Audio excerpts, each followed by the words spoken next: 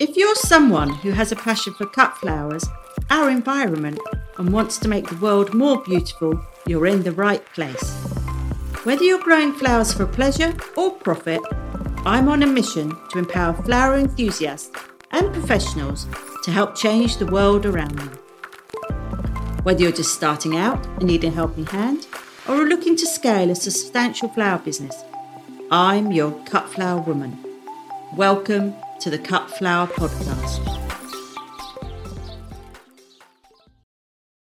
Today, I'm going to be talking about the 10 tips to having your own cutting patch. I'm going to read, I feel like those people, Jack and Ori, gosh, I'm really showing my age now, where they sat in front of a log fire, didn't they, and read stories. I used to love it. Anyway, you could probably hear the log fire in the background, and it is a January day. But I'm going to read the 10 top tips to having your own cutting patch, which is chapter 3 in the Seed to Vase book, written by myself. So, well, you see, we keep looking for a home, but we keep finding this pit. So I just thought if we look for this pit, we might find home. Winnie the Pooh. The cutting patch. You've probably gathered by now how passionate I am about growing, harvesting, and arranging seasonally grown British blooms. I've heard a multitude of different reasons why someone has wanted to start their own flower patch, and you've read some of these as we move through this book. But in the words of Julie Andrews, let's start at the very beginning. The question I am asked more often than anything else is, well, where do I start? So I've compiled my top 10 tips to get you started. Number 1, size doesn't matter. Starting out, you'll need surprisingly little space for your cutting patch. It's not a garden, it's a patch dedicated to cutting, something totally different. It's an area you won't mind having bare patches when you pluck blooms from it. A great size to start with is a raised bed of about 9 meters squared.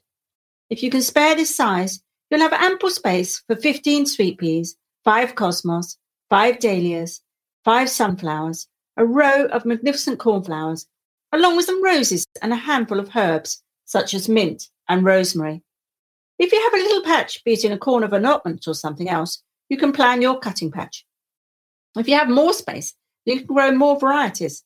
Think of it in lots of 3 meters by 3 meters.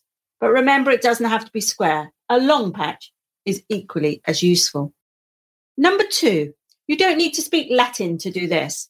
Wrapping your head around what's an annual, a perennial, or a biennial will take some time. But please don't worry. There's a lot of jargon used in flower growing, but you don't need to know it all. Here is a quick guide. Annuals are plants that grow for one season, and that is their lifespan. They are the most abundant crop and give instant satisfaction. At Fieldgate, 50 to 60% of our blooms are annuals. Perennials are plants like delphiniums that come back every year. The actual thing about perennials is they're meant to be 2 years or more. Biennials are just that. They pop up every other year. You grow perennials for reliability, shrubs for foliage, bulbs for early spring colour, but you grow annuals for delight and sheer abundance. Number 3, grow what you love. Above everything, it's important to grow what you love. Grow flowers that remind you of your childhood, where you spent endless days outdoors. Grow the flowers that you've had in your wedding bouquet, or grow the flowers that fill you with love and through poetry or literature. Some of my favourites are below, but you will find lots more in the garden chapter. Ami majors, those lace-cap white flowers, are delicate and beautiful in any arrangement. Cornflowers, traditionally a mix of blues and whites. Cultivated variants come in blues, reds, whites, pinks, and almost black, the Blackpool. Nigella, no cutting patch is complete without Nigella. It's just so beautiful and natural. Scabious, annual scabious is quick to germinate and easy to grow. Sweet peas, known for their beautiful fragrance, these are easy to grow and come in hundreds of varieties. Dahlias, a must in every garden, and there are just too many to choose from. Amaranthus, a stunning addition to any vase. They come in shades of greens and burgundies. Cosmos, known as the easiest cut flowers to grow, cosmos is prolific and comes in many colours, bringing shape to any vase or arrangement. Tulips. Here at Fieldgate, we grow up to 40 different varieties of tulips. The range of colours they grow is just spectacular. Adding some perennials to your borders to supplement your flower garden is also a really good idea. You won't go far wrong if you're adding salvias, lavender, peonies, verbena and veronicas. Number 4, choose your position. Initially, I'd recommend somewhere sheltered. The wind is a cut flower gardener's enemy. Building a wall is no use either, as the wind will hit it, crash down and flatten all the hardiest of plants. Think about using trellis or hedging instead. Even better, use some foliage plants such as eucalyptus, viburnum and pittosporum as windbreakers, and you'll be rewarded with endless foliage for your arrangements. Rabbits aren't always cute. At Fieldgate, we suffer from intruding rabbits that have a taste for flowers. Don't get me wrong, we love rabbits, but I'm known to turn into Mr. McGregor when Peter is munching at my dahlias.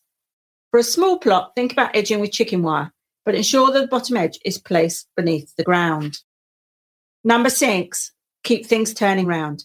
Plants are rotated to avoid the build-up of pests and diseases. This isn't such a worry if you're growing annuals, but once you have a bug and get into a bigger plot, rotating your growing space will be essential. Number 7, make sure you have some support. Now, this is more important than anything. At Fieldgate Flowers, we use Harris fencing. Yes, Mr. Chandler owns a construction company, and all sorts of supports are found in the yard. But when you're planting on a smaller scale, you'll need pea netting, string and twine, and plenty of canes. Top tip, get the support in your plants before you think you need it.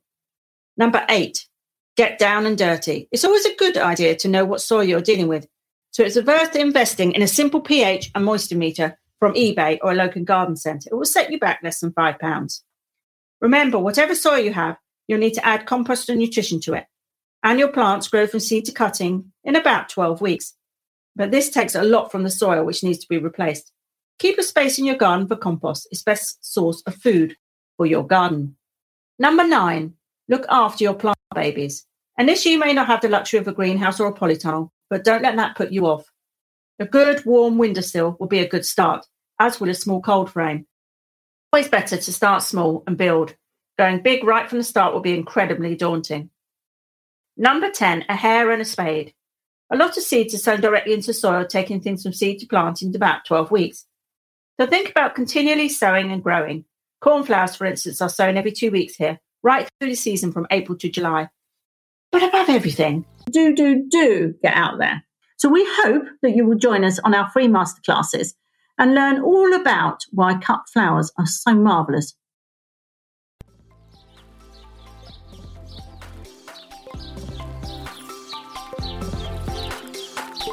I look forward to next week's episode. Please don't forget to subscribe and rate and review on your podcast app.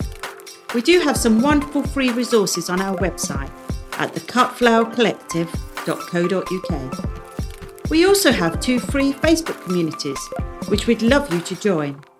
For farmers or those who want to be flower farmers, we have Cut Flower Farming, Growth and Profit in Your Business. And our other free Facebook group is Learn with the Cut Flower Collective for those starting out on their flower journey. All of the links are below. I look forward to getting to know you all.